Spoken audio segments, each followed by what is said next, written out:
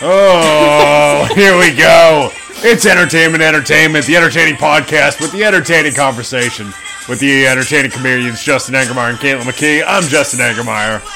I'm Caitlin McKee. This is Natasha. Yeah, we're here. We're dancing to it. We're singing it. The rest is still unwritten.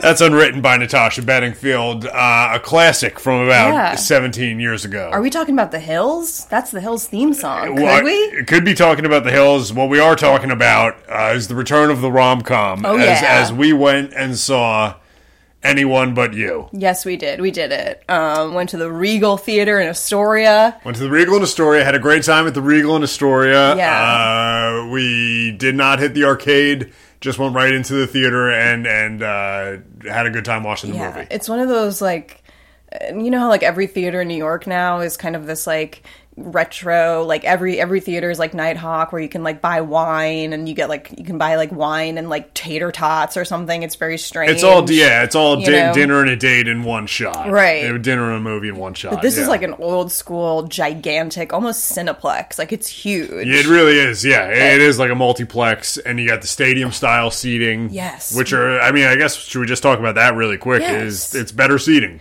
I prefer the old school, just like the hardback chairs that they don't recline, and you can just kind of scooch down in them, and then I can put my foot up in front of me. Because when I get the Lazy Boy style seats, I feel too vulnerable. Like, I think humans in public are supposed to look kind of tough. You're not supposed to look like you're at home or you're in palliative care because of your arthritis and you need a Lazy Boy to watch a movie. Like, when I'm in the Lazy Boy, I feel like at the end I have to call my, like, assisted care guy to come, like, lift me out of the chair. Like, it makes absolutely no sense why we're relaxing that much in public. I feel like it makes you vulnerable, and I feel like I'm going to be attacked. I agree. We don't lean into our strength enough as humans. And I always lose circulation in those seats, those recliners. I lose circulation in my legs.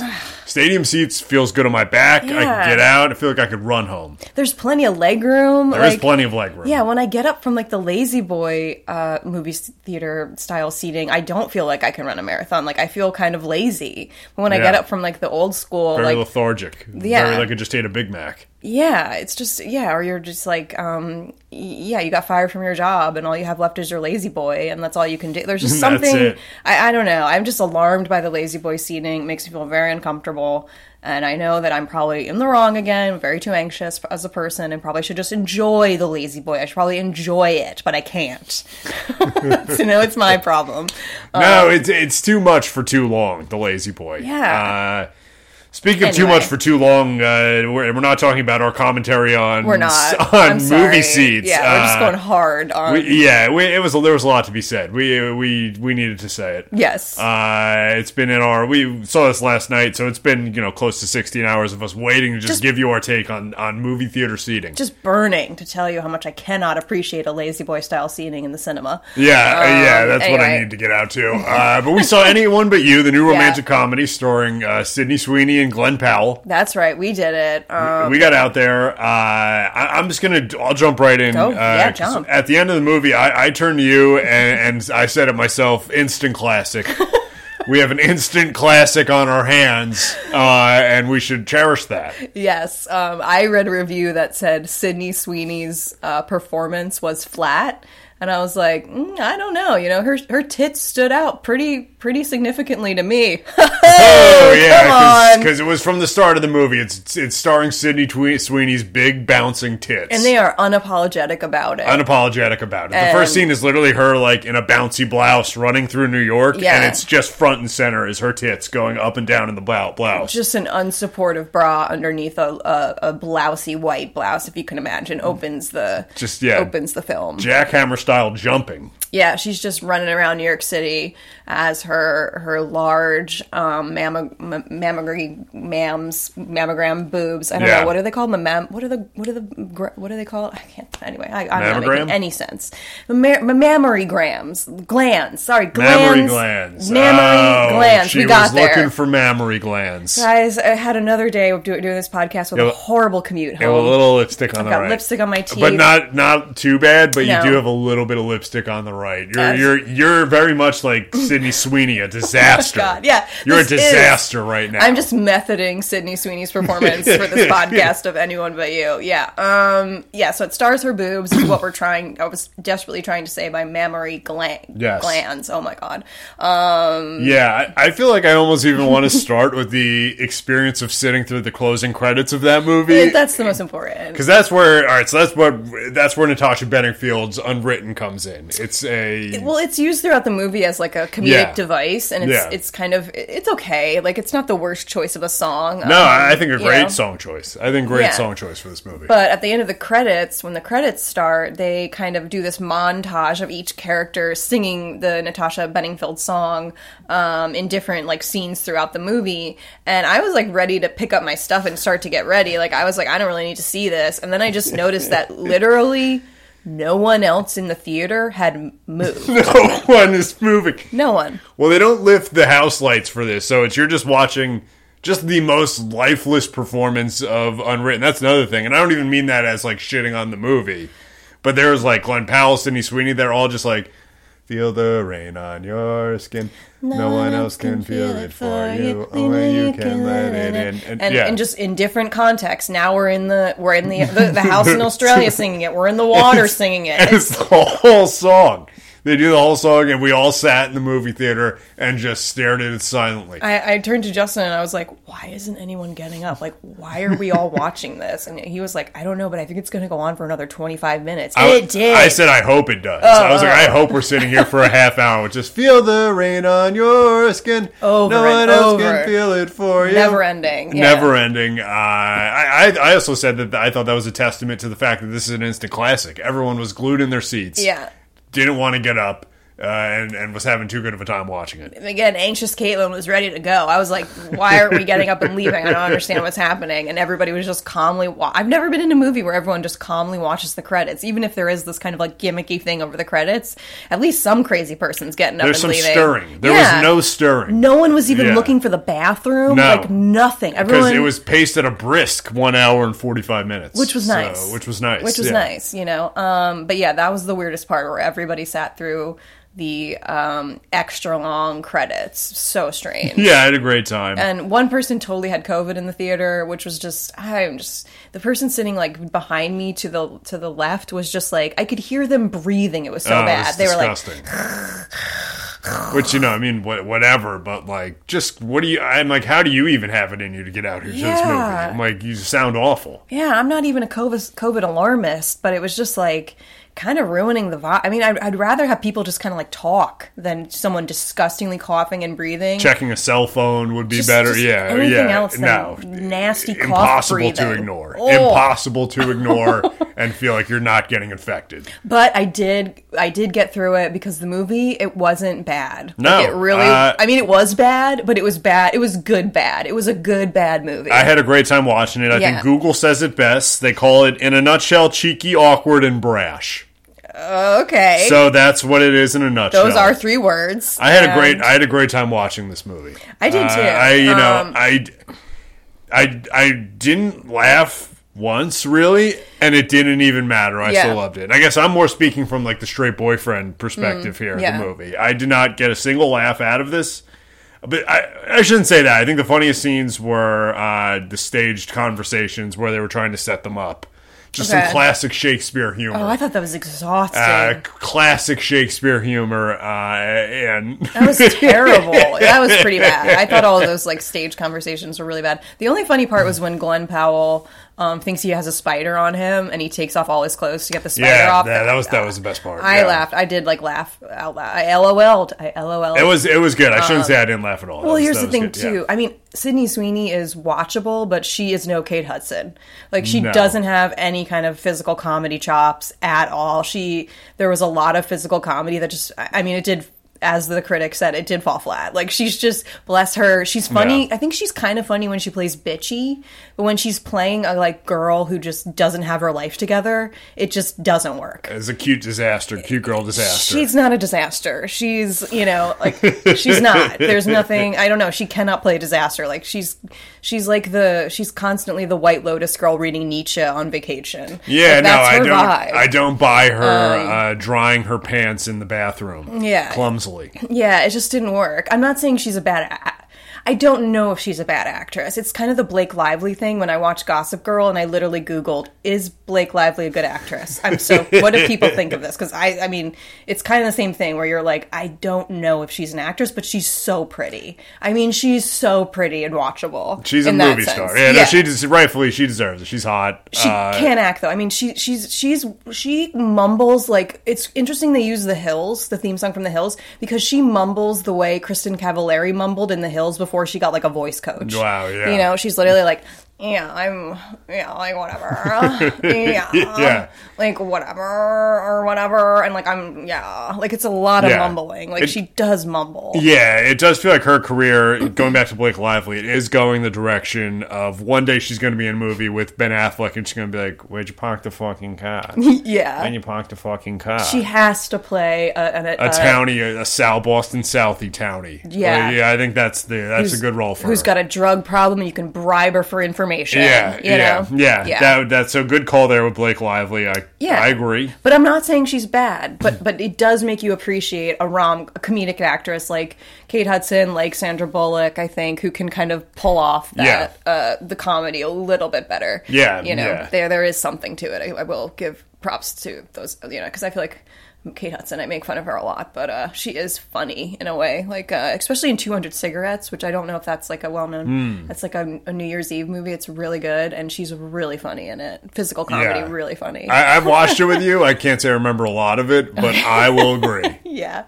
Anyway, it was, what I liked about it too was I think what I liked about it was that they did the rom-com genre without winking to us that they were doing the rom-com genre. You know what I mean? No, they just, the way they winked to you was by just doing it. Yeah, like it's over the top. There's a lot of like, I mean, literally there's helicopters involved. There's a lot of like, you know, there's just a lot of like rom-com cliches, which make it honestly enjoyable. Yeah, super cheesy lines that they're just delivering earnestly. Yes. That even though it's like it's telling you it's ridiculous, but they're just doing it. It's like one long episode of The OC or like any WB teen drama from like the 2000s. Yeah. It has that kind of bad dialogue taken seriously. Yeah, you know. Yeah, going all the way back to Natasha Bedingfield's song. Yeah, that's why I was like, it's a very good choice. I do think that song summed up the vibe. Really did.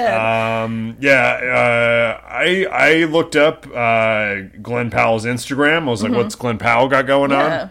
So I looked at a video that was promoting in the weeks leading up to the release of this. He was promoting it, and there's a good comment section here. Okay. So it's just a video of, you know, scenes from the upcoming movie, and it's like, you know, this is going to be great, tagged Sydney Sweeney, tagged whatever the movie company was. So we got some good comments here. I'll go number 3. Star rookie for the Atlanta Falcons football team, Bijan Robinson, commenting. That was like, that's kind of crazy. Okay. What's going on here? Yeah. Turns out Glenn Powell, big University of Texas guy. Okay. Loves the University of Texas. This guy, Bijan Robinson, played for the University of Texas, so that's how they're bonded. Thank you for filling in the gaps. That's how Bijan Robinson got there. Got it. In case you're wondering. Writes, nice, with the fire emoji. Wow. Number 2, just that's it. Number 2, Aaron Paul.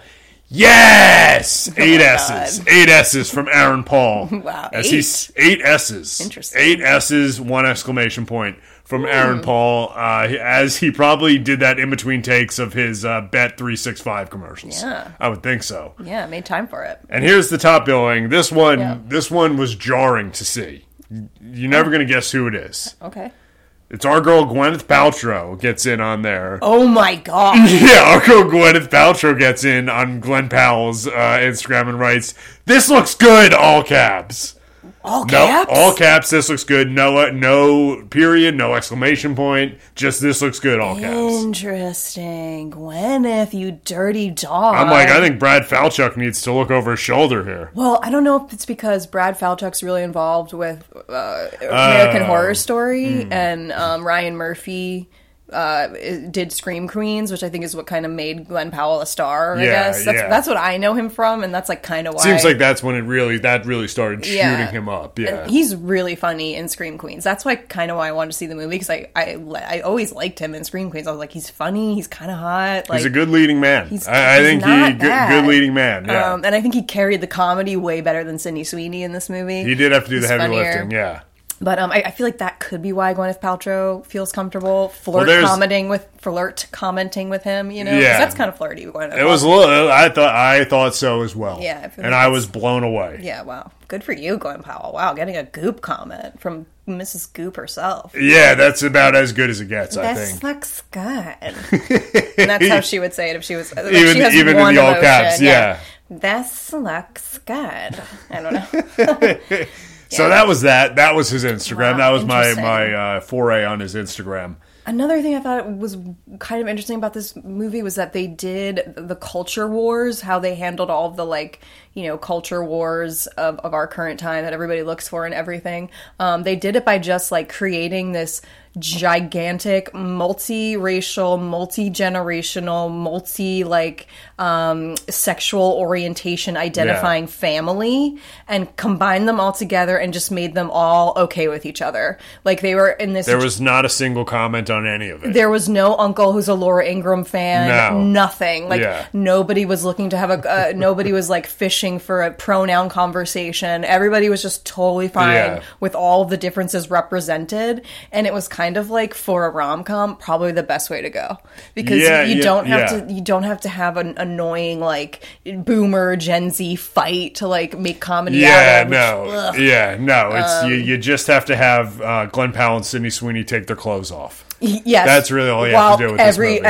Every other person is represented in the scene. You know, it's like that's all you need. It's like, and then you have the guy who I think basically played the Greek chorus. The character's name was Pete. Yeah, he's a rapper named Gata. Oh, okay. I don't really know him, but he played, and I felt like his character was simultaneously, like, black and masculine and white and feminine, just all at the same time. He was the whole spectrum, this character. It was very strange. Every character was completely one-dimensional, too. Yeah. So it didn't even matter that this character had no personality. All he did was, like, annoying, annoying quote-unquote comedic chorus, like, commentating lines, you know, it was very strange. But go ahead, King. Get it. A lot of that. It was just kind of out of nowhere, but then he would go, that was an interesting character. Interesting. I think it would have been mildly offensive if every other character wasn't so flat and one-dimensional. You know what I mean? I think that's why they kept it okay, because it was just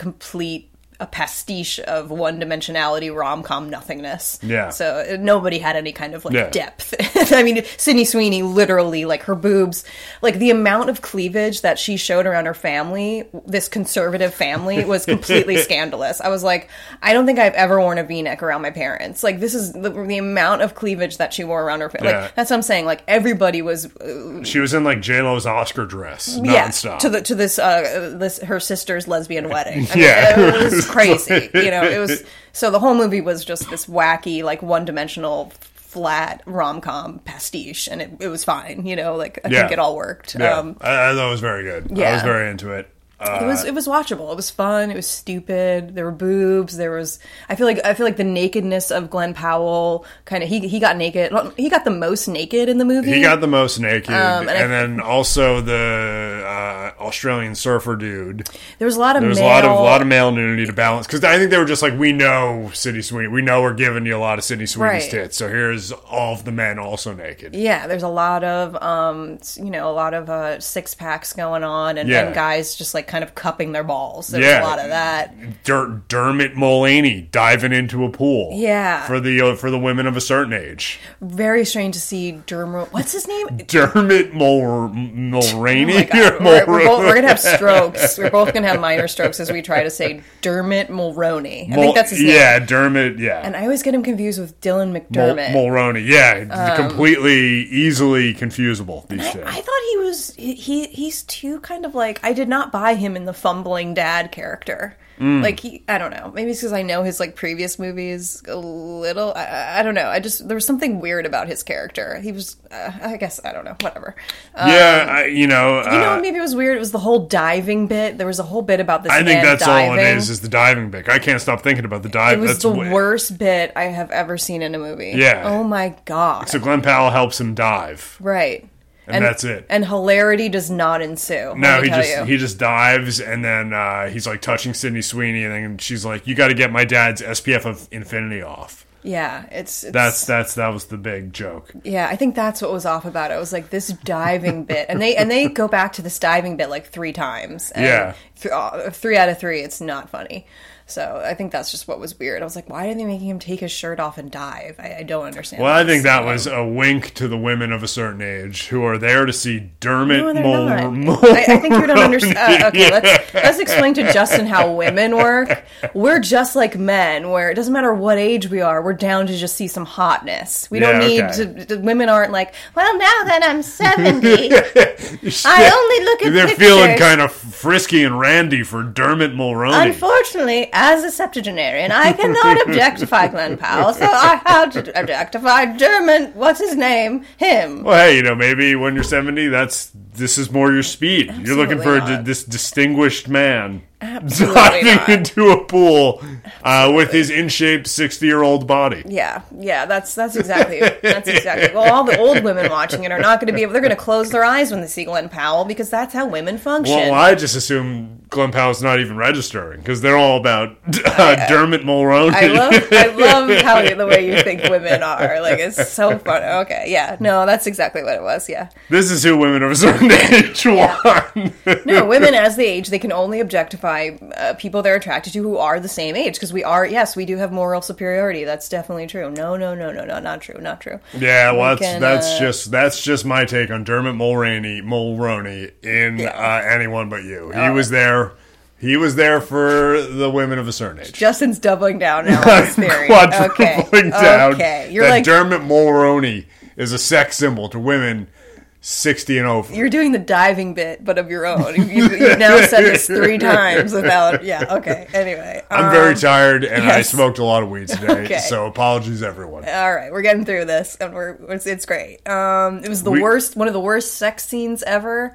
They were just like when they finally have sex, it's literally just Glenn Powell and Sydney Sweeney brushing the hair out of each other's faces and then rolling around while smiling. Yeah, it's bizarre. I think they were like, well, you guys got enough of Glenn's ass and Sydney's side tit, so that's all you need to see. So now it's just going to be hair brushing out of each other's faces, smiling at each other, and rolling around, and that was the sex. Yeah, that was it. It's very confusing. It was very relatable. Yeah. That's what sex is. We all roll around and touch each other's hair. Right, and for women of a certain age, that was also for women of a certain age. Unfortunately for those women, we did not get a Dermot Mulroney sex scene. Unfortunately. I think that's something that Will Gluck, the director, needs to take into consideration for his next movie. The women of a certain age are going to want to see Dermot Mulroney have sex. Because they closed their eyes when it was Glenn Powell and Sydney Sweeney. Like, well, I can't. I've aged out of this. So let me know if Dermot comes on. They just want a more age-appropriate guy. Mm-hmm. Yeah, so definitely how women work. Okay. Yep. All right. It was... have to mention the character Jonathan, played by Darren Barnett, and the character I'm calling him, a.k.a. John Sandoval. Because that was Tom Sandoval's brother. I was like, they had to have written that down when they were casting it. It was like, Jonathan is a Tom Sandoval type. That had to have been, because it was too uncanny. Yeah, it was weird. That guy was... I also thought he had, like, a little bit of a Franco brother vibe. Like, he could have been a Franco brother. Yeah, very much so could have been a Franco brother. Yeah. He assistant teached one day. He was like the substitute teacher when Franco did too much coke the night before. He would send Darren Franco. At Franco's school? Franco's acting school? Yeah, and he would just put a movie on. Yeah. He would just have to go, it's like, no, you're not allowed to do anything with these girls. That's my thing. You put on... what's the Rosebud movie? Orville, what's his name? What? The classic where Rosebud movie. Yeah, what's his last word? The last word he says is Rosebud. I'm so sorry, Justin. Orson Welles. What was his first movie? Citizen Kane? Citizen Kane. Oh. Franco tells Darren Franco, hey, when you substitute for me, you're not stimulating oral, you're putting on Citizen Kane. Have you seen Citizen Kane? I've never seen Citizen Kane. Me neither. But I imagine Franco, that's what he'd want to play. It's like the second time in a month this movie's come up. Anyway. Wow. Yeah. It's making its way back into the zeitgeist. Really, we're just all collectively bringing it up. Very strange. Like that, like John Sandoval in that movie. Yes. Played Sydney Sweeney's like friend-zoned ex. Yeah. Very strange. It was very strange. Yeah. It was a weird movie. It was a weird rom-com, but it was so bad it was good to watch, and it was kind of fun. I think the movie, seeing it in a movie theater enhanced it too. I think I had a better time seeing it in the theater than if like I had just watched it. If we had just like watched it at home. Well, I mean, that's the thing about going to the movies is you're trapped. So you're trapped. You're trapped. You can't, unless you. And I guess for what I kind of think too is like when the movie's good, amplifies it. When it's bad, amplifies it. Mm-hmm. Yeah. So it's like if it's bad, you're just like, get me out of here. But if it's good, you're like, I'm having a great time. This is a fun night. Right. Yeah. Yeah. For me, I was like, if I watched it at home, I probably would have turned it off at the first commercial break. Because I pay for the cheap Netflix with the commercial breaks, so I wouldn't have made it. But it was fun. Yeah, it was fun to be forced to sit through this at my own will, my own choice. And we had free will at the Kaufman, the Regal Astoria Kaufman Theater. Yes, we did. It was consensual movie experience. It was. Yeah. It was fun, and it made me think of like other like I posed the question to you: who's your favorite rom-com duo in movie history? Like, who do you? I'll run through my list real quick. Okay. I can't say I'm well versed in rom-coms. Okay. So I'm gonna go number 3. I'm going to go Joseph Gordon-Levitt, Zooey Deschanel, 500 Days of Summer. Wow. It'd be just because of what it meant to society. Okay. And I should have sent you, I have to send you a video of the two of them singing, playing acoustic guitar and singing. And like they did like viral videos on YouTube like promoting that movie. I just literally, I got douche chills. I got twee chills. Twee juice. Yeah, they are it is a twee chill extravaganza, these videos. Yeah. So I'm going number 3, JGL. Another Trump warning sign. JGL sex symbol. Yeah. I would say. We all should have seen Trump coming. Oh my God, there was a movie where he like was addicted to porn. Do you remember that movie? God, kind of. He was like, he was all over the place for a minute. Yeah, it was wild. Women wanted to see him jerk off. I mean, I saw him in theater. I never necessarily thought he was hot, but not my girl. No, I don't know. Yeah, not necessarily. Anyway. So number 3, JGL and Zooey Deschanel. 500. So number 2, Katherine Heigl and Seth Rogen, Knocked Up. That's a good one. We all loved them in 2007. I think we still love them today. At least I do. Sure. I love Katherine Heigl and Seth Rogen. Yes. And number 1, I never saw this movie, but you have to go with Tom Hanks and Meg Ryan. And you've got mail. You have to go with the most iconic rom-com couple. I never saw it. I'm never going to see it. But you have to go with Meg Ryan and Tom Hanks, and You've Got Mail, a movie I know nothing about and I will never know anything about. There you go. But you know enough to rank it number 1. But I do. That's one thing I do know is you cannot put any other couple over those two. Wow. They're just America's sweethearts. Interesting. Okay. Good list. That's my list. So what were your? Yeah, what's your take on this question? My number 1 is Hugh Grant. She loves Hugh Grant. I do love Hugh Grant. Oh my God. Hugh Grant and Julia Roberts in Notting Hill. Oh. I mean, yeah. That's I think I watched that with you. I think, or at least bits and pieces of it. I think it was on a movie channel. I probably would never, I don't think we've ever watched it together because I don't think I would ever watch it with you because it's too embarrassing. Because I laugh, like I literally laugh at it's really embarrassing. Hugh Grant's got some like floppy hair kind of in that one. He works in a bookstore. Yeah, I watched. We watched this really? together. Yeah, we watched this together. So. Yeah, not the whole thing. Maybe not the whole thing, There's but I definitely no way. watched like at least half. A little on bit. a movie channel with you, I did. Yeah. I know Notting Hill. Okay, but I think I probably got embarrassed and turned it off because I was like, this is not, that's like a private thing for me. Like, I'm watching that by myself. But yeah, I doubt we watched the whole thing. So that's number one. But yeah, that's number one. And then my second is, this is kind of embarrassing, but I do love Sweet Home Alabama with Reese Witherspoon and I Josh watched that with you Lucas. as well. What? Yeah. I didn't. Yeah, we did. We watched it on a movie. way. Yeah, you watched it on a movie channel one day.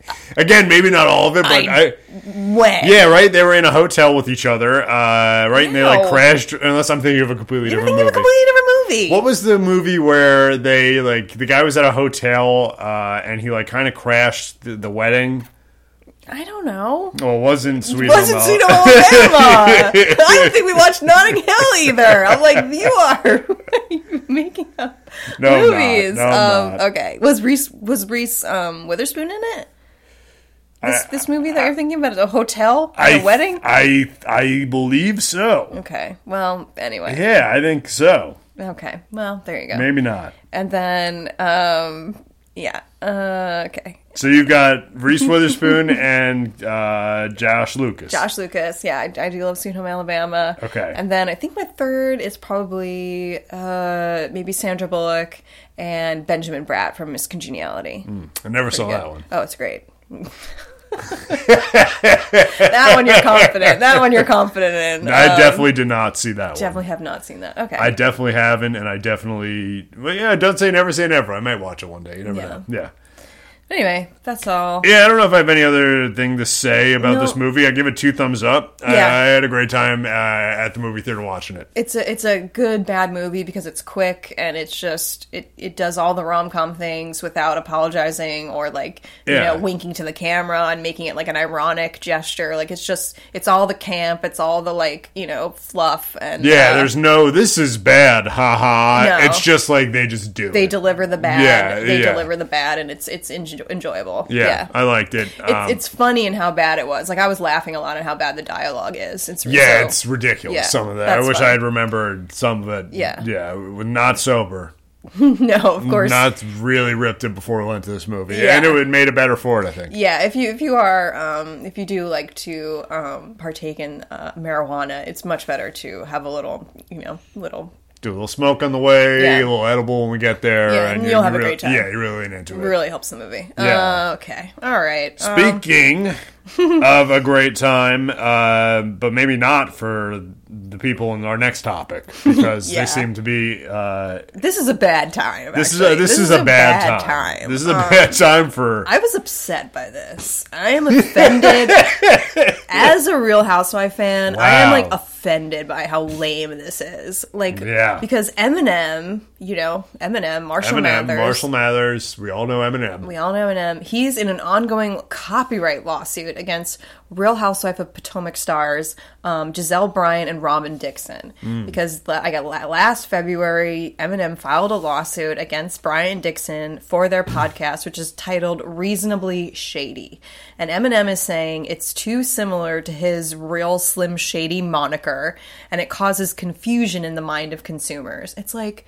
I mean, I guess he's right. I definitely was Googling, searching Eminem's music, and I got Robyn Dixon and Gizelle Bryant talking instead. Like, what is he talking about? We know how to search music. It's not confusing. No. Like, you're just going after these two women who have a shady. I'm sure there's a million other podcasts with the word shady in it in the There has to title. be. I used to listen to one called Throwing Shade back in the day before there were a million podcasts. Like shady is definitely in a lot of podcast titles, and it's like Robyn and Gizelle are just like.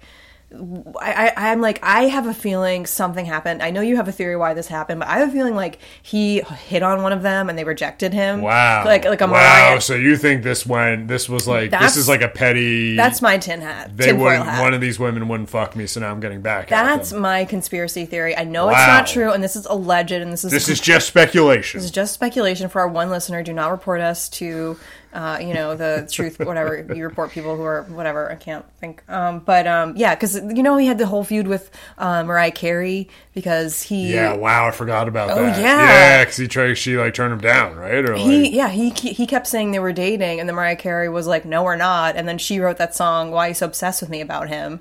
Wow, And he wrote a song where he used voicemails supposedly from Mariah Carey. Wow, yeah, okay. But anyway, yeah, I'm just like... Totally forgot about all that. Why do you care about how is their podcast affecting your revenue streams? Like, this is bullying. This is the same way when Judd Apatow went after Mike the Situation for printing up shirts. They got sent to cease and desist for DTF. Yeah. Because they used it in Superbad. It's like, go fuck yourself, Judd Apatow.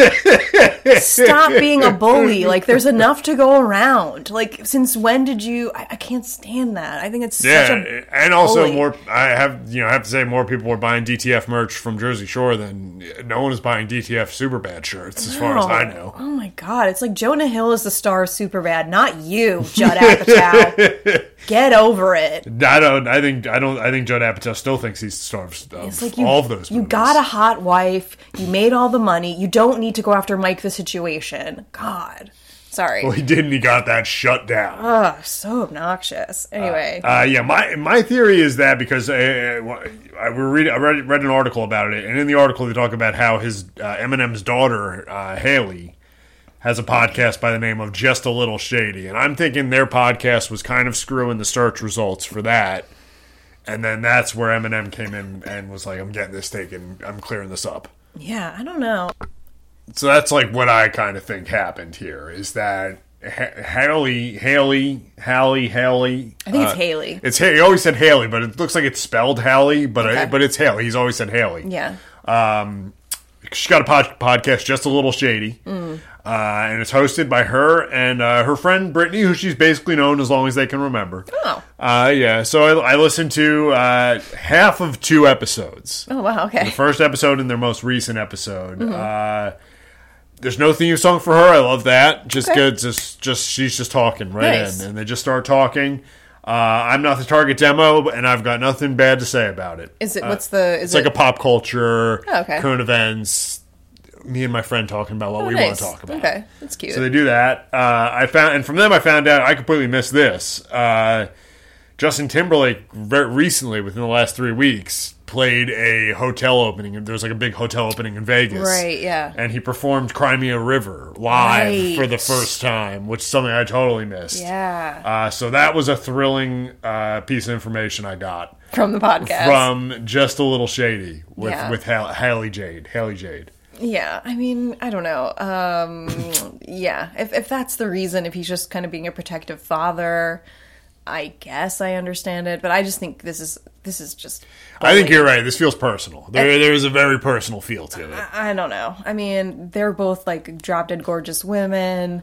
I don't know, something about this. I'm like, this is because they rejected you on Ryan. That's probably going to come out through the trial. I don't know. And now he's mad because, like, whatever court situation they're in, he has to appear personally. Yeah, he's trying to send his manager. I read that. Come on. Producer. His record producer. What are you going to do, Eminem? Go get your beard dyed? Like, why can't you show up? Like, what do you got to do? I'm sorry. You're a huge Eminem fan. I mean, what do you think of this? I am a huge Eminem fan. I support him. Okay. Okay. I am Team Eminem in the Eminem versus Robyn and Gizelle feud. Oh, God. Well, I am Team Robyn and Gizelle. This is tearing our household apart. The Eminem and Robyn and Gizelle lawsuit. Oh, my God.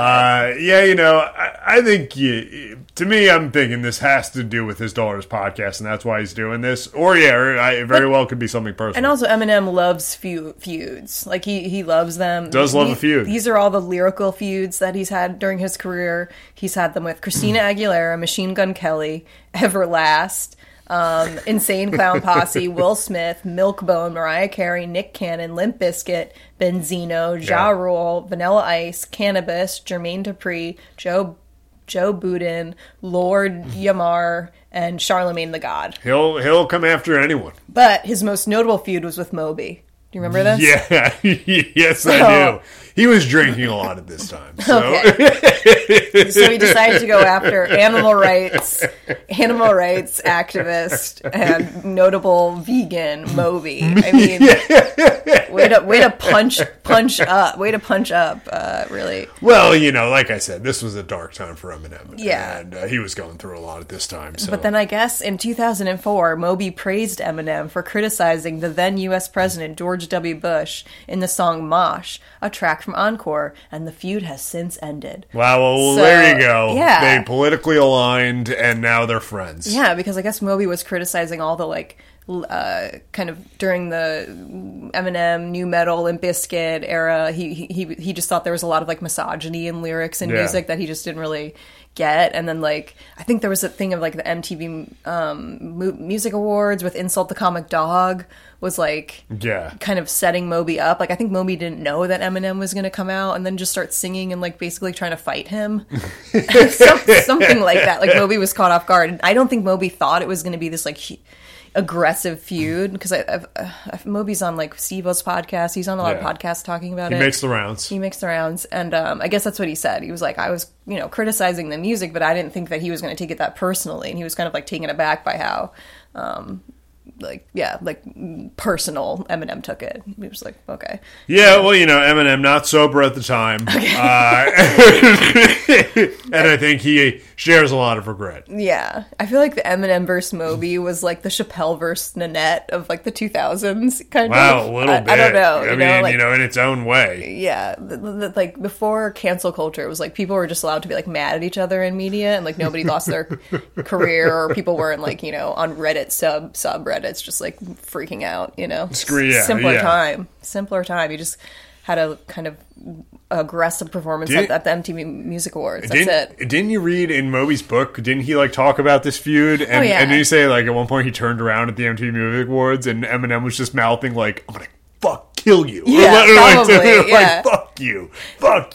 Yeah, Moby has 2 really good memoirs. I highly recommend them, because he's had this crazy career where he was in New York for one of the most, I don't know, I really like reading about the 80s club scene in New York, and Moby was a DJ, really one of the, when he had to wheel his records on a skateboard to these big clubs Area and Mars and all these clubs, and he so he was there at the kind of the beginning of hip hop. And there's one story too where he's DJing for I want to say maybe Run DMC or some really big hip hop artist, and his record skipped and messed up the freestyle at the club. Oh, and it was so humiliating. And that's when he learned to put a quarter on the record needle, because I guess that keeps it down. It weighs it down, so it won't get. So it won't jump up. It won't jump up when you're spinning it. Yeah. Interesting. That's a good tip for all you maybe future potential DJs out there. Yeah, I guess what I'm trying to say, it's a really good.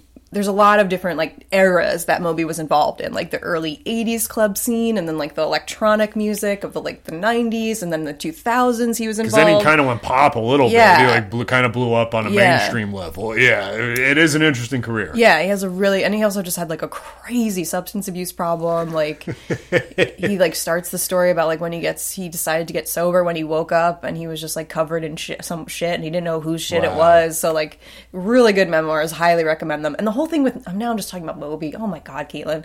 But the whole thing with Natalie Portman was so blown out of proportion. Do you remember that where he talked about how he said she was in his room or something, right? Yeah, he kind of talked about how they met and flirted. But the whole context within the book was that he was I could not believe that I was now at the position to talk to Natalie Portman. That was the whole conceit of the tone of the book, from what I remember. And just at a point in his career, he means. That's what he was saying. Yeah, he literally didn't even say they slept together. I think he was literally just I could not believe this is what my life was. And then I think Natalie Portman was you didn't let me know before you published. You didn't let me know. And then he got in trouble for I don't know, ridiculous. You have to think maybe Gizelle and Robyn are thinking they can't believe they're at a point in their career where Eminem is sending them cease and desist. Yeah. Or they're we are. I mean, I do think housewives at certain points think they are bigger than J-Lo. I mean, if you are... they might even be we're bigger than it. At this point, Eminem is, You're an original house. They were original. They started the series and they're still on it. 8 seasons later, they basically have Ramona Singer egos. Probably making like 7 figures an episode. Doing pretty well and just like huge in the Bravo. Like same as like a wrestler. Yeah. They get to a certain point where they're bigger than in their world, they're bigger than the biggest movie star or music star kind of. I don't know. No, there's a lot of crossover there. But I still think Eminem is bullying. I still think like, come on, dude. Yeah, I feel like it's not good publicity for him. No. Definitely not. Makes him look kind of wormy. Yeah. But it's. I think it's very chic to hate on Eminem right now. I'm going to stand behind him. Okay. You think over the last, not just now, I feel like over the last 10 years, he's kind of gotten like uncool, and I feel like it's easy to kind of hate on him. Okay, I see that. I agree. Yeah. Hate, maybe not the right word, but just dismiss. Dismiss is a better word. Dismiss is a better word, and I'm going to stand behind Eminem. I think he's a legend. I do like it. I wasn't a huge... Well, I just want to clear my name because I think that he's a legend. I do think he's amazing. I do like his music, but I feel like we talk about like he's kind of like your Courtney Love, where you're always rooting for him to make good music. Yeah, it's just like they as older stars, very apologetic for any type of past behavior. Yes. Of just like, well, he was not in his right state of mind. Right? Yeah, there was substance when he was cursing problems. Moby out. It was not really him. Let's understand that. Yeah, and we're both like, they have so much good music in them. Come on, you can do it. You can do it. But yeah, it's just... Yeah, it's an interesting crossover here. You never would have thought that you were going to see Eminem and Housewives in a feud, and here we are. Here we are. I think this is because of Haley's podcast, but who knows? More information is going to come out. I also think, too, I guess when you're rich, like Eminem is, and you have lawyers who probably work for you and are like, hey, we can sue them. Do you want to? And he just might be like, yeah. You know what I mean? Like, people who have money and, like, have lawyers who work for them and, like, the lawyers want money and, like, I don't know, it might be that kind of thing where they're like, yeah, we could probably make money off this. And he's probably like, fine, I don't want to go the trial, but sure. Yeah. I don't know. That's, it's also a good point. My speculation. Yeah. So it's, it's interesting. An interesting story about a music legend. And reality star legends. Yeah. Come on. Speaking of legends. I mean, so we were watching, Justin had to work on New Year's, but before he left for work, we were watching some of the Dick Clark New Year's Rockin' Eve that's hosted starring Ryan Seacrest. Yeah, why don't they just call it the Ryan Seacrest Rockin' Eve? I don't know. Well, because we're here to honor Dick Clark. You're right. Dick Clark lives forever on New Year's. No, yeah, it's Dick's New Year's Eve, that's for sure. And Ryan Seacrest would never dare. No. So he is like a very nice. He came to the museum. I worked at a museum, and he came in, and he was like very nice. That's nice to hear. Yeah, very nice. Was like taking photos with people. Was like just walking around. Didn't have security. Wow. Although Michael B. Jordan was at the museum where I work this past week. This caused a stir. Oh my god! It was like I didn't even really. People were losing their minds, like watching him, like kind of following him, and he had bodyguards with him. He was kind of there walking. Were like guys in his area, kind of walk around him, like kind of ice insulate him. In it just seems like you definitely just want to be more of the Seacrest vibe, where you can just walk around and like be free. Like the Michael B. Jordan thing gave me claustrophobia. I was like, that doesn't look fun. Seacrest, he works a room. Yeah, he That's really what does. He loves. It's the reason you get from the early American Idol to where he is to the new Regis. Yeah. I mean, it's he's really put the work in. And he produced the Kardashians. I mean, he's kind of responsible for that whole thing. Interesting. Yeah, he produced that show. That sounds familiar now that you're saying it. Yeah. Wow. So even with all that success, he's still kind of just like a chill. So we're watching the legend Ryan Seacrest do Dick Clark's New Year's Eve, and did Usher come out? No, but so we were watching. You're right. Yeah, they were doing like so they're doing performances in New York, and then they would cut to performances in LA and Puerto Rico, and one of the performances in LA was Ludacris. It was like Aqua. Yeah, Chic, which was cool. I enjoyed the performance. The performances were kind of They were good. They were good. Yeah, it was like Aqua, Chic, and then Ludacris, right? And then Ludacris. I think that was the order. And we were just like, God, God, Ludacris is the best. He's the best. He is the best. I mean, he's just like effortless. Like his songs are just like bangers, like hit after hit. Comes out to stand up immediately. Yeah. Everyone's losing it. Everyone knows what to do. Yeah, because the venue, the LA, when they cut to LA, for some reason reason, it was like all the lights were on in this party venue. The crowd was very casted. It was like everyone there was a paid actor. It was a very weird vibe. It had the worst party vibe out of the different cities that they were cutting to. But then Ludacris came out, and it just actually looked like a party. That really, Ludacris can get, like, even a casted actor crowd just starts giving it up for, like, genuinely giving it up for Ludacris. And not in, like, kind of, ooh, yay way. Like, they're just like, stand up! Stand up! Yeah, we were just like, God, Ludacris is the best. And then he did the rap. So, like, he does stand up, and then he went into the rap from Yeah. His verse from Yeah. And we were like, God, he can just do... He doesn't even need Usher or Lil Jon. I know, he just does his verse. And it's so good. It has, it holds up, It has the same effect as when Yeah comes on, and you're just, like, in Rite Aid, like, just, like, dancing with some Head and Shoulders in your hand, It's just, as soon as Yeah comes on, I'm always just like, I, like, just, like, wish you were grinding on me. Like, it's like, that's the vibe where I'm like, I just want Caitlin grinding on me right now. It's like, it's like, that's the vibe immediately. It's a party vibe, and we were just talking about how Yeah is, like, to me, it's, like, timeless. It hasn't lost any of its, like, excitement. Yeah, like, I think this is a great point. It's just, it's never been annoying. It's never been old. It never got outplayed. Like, anytime I hear it, I'm like, I am always Yeah for Yeah. For 20 years now. Yeah. For 20 straight years, it's undefeated. It really is. I feel like the only song that I could kind of compare it to is Big Pimpin' by Jay-Z. Big Pimpin', that's a good one, yeah. Like, is another party song where it comes on, and I'm like, I'm into this. It's a party. Yeah. Like, it's never gotten old. It's never been played out.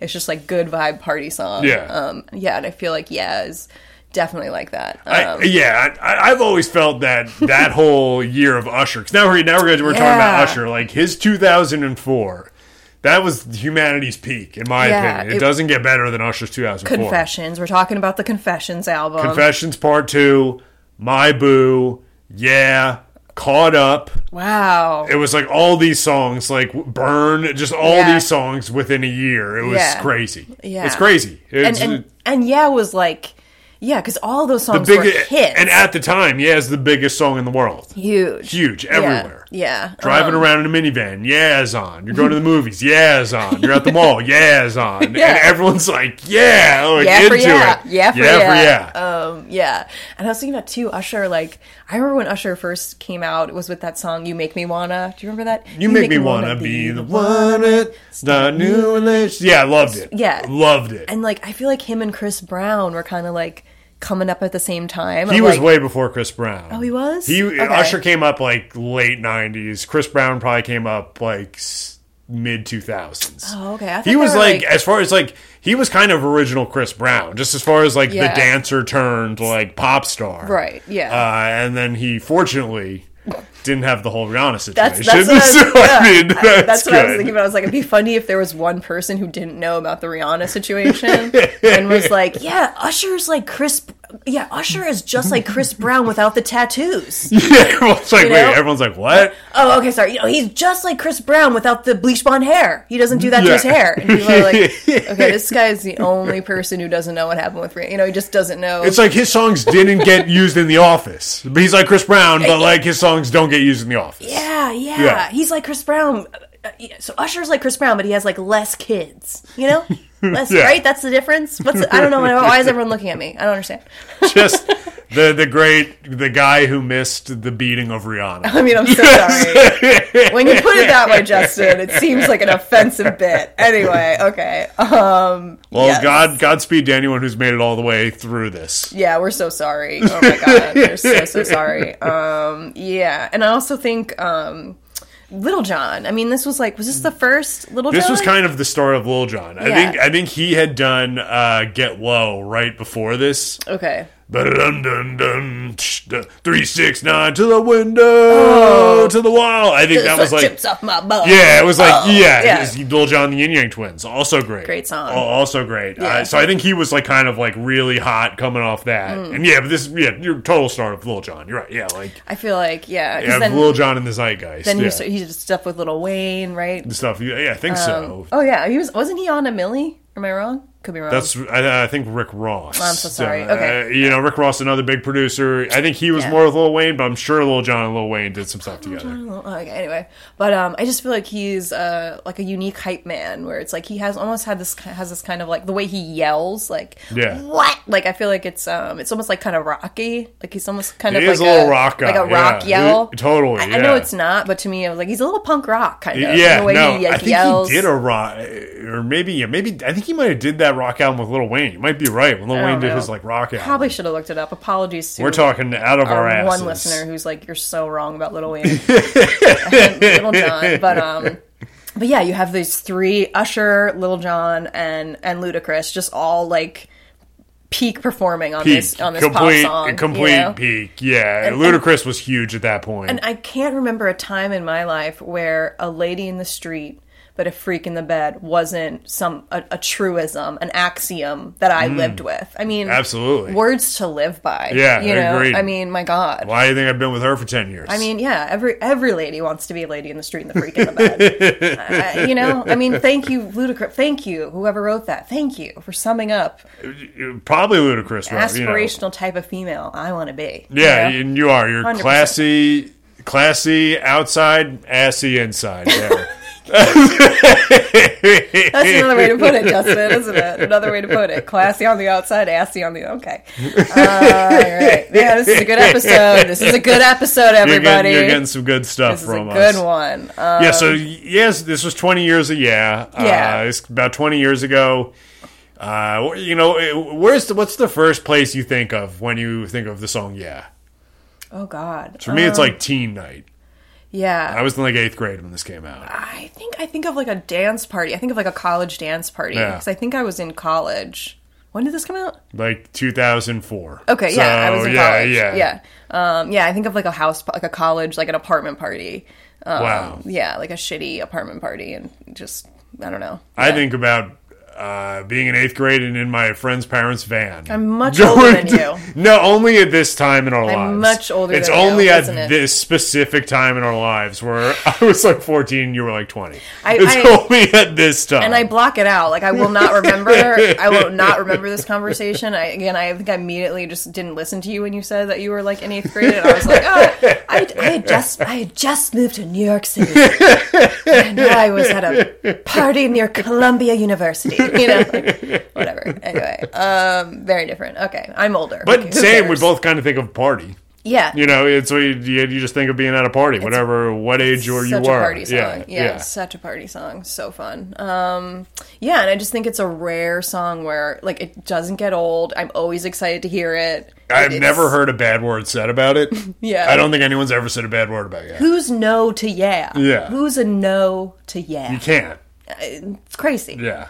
But anyway, yeah, great song. We just wanted to celebrate it. Celebrate Ludacris, Ludacris also, because if you're a fan of this podcast, we've talked about him before. We've talked about, and we've also talked about how we just switched to YouTube TV, and it has the MTV Classics channel, and so we've been watching the hip hop block, and he has like him and Busta Rhymes have like awesome, like surrealist videos that I never really noticed. Some of the best music videos ever. They're so strange and like visually appealing to me. Give Me Some More by Busta Rhymes, I think, is hands down the best music video ever. Okay.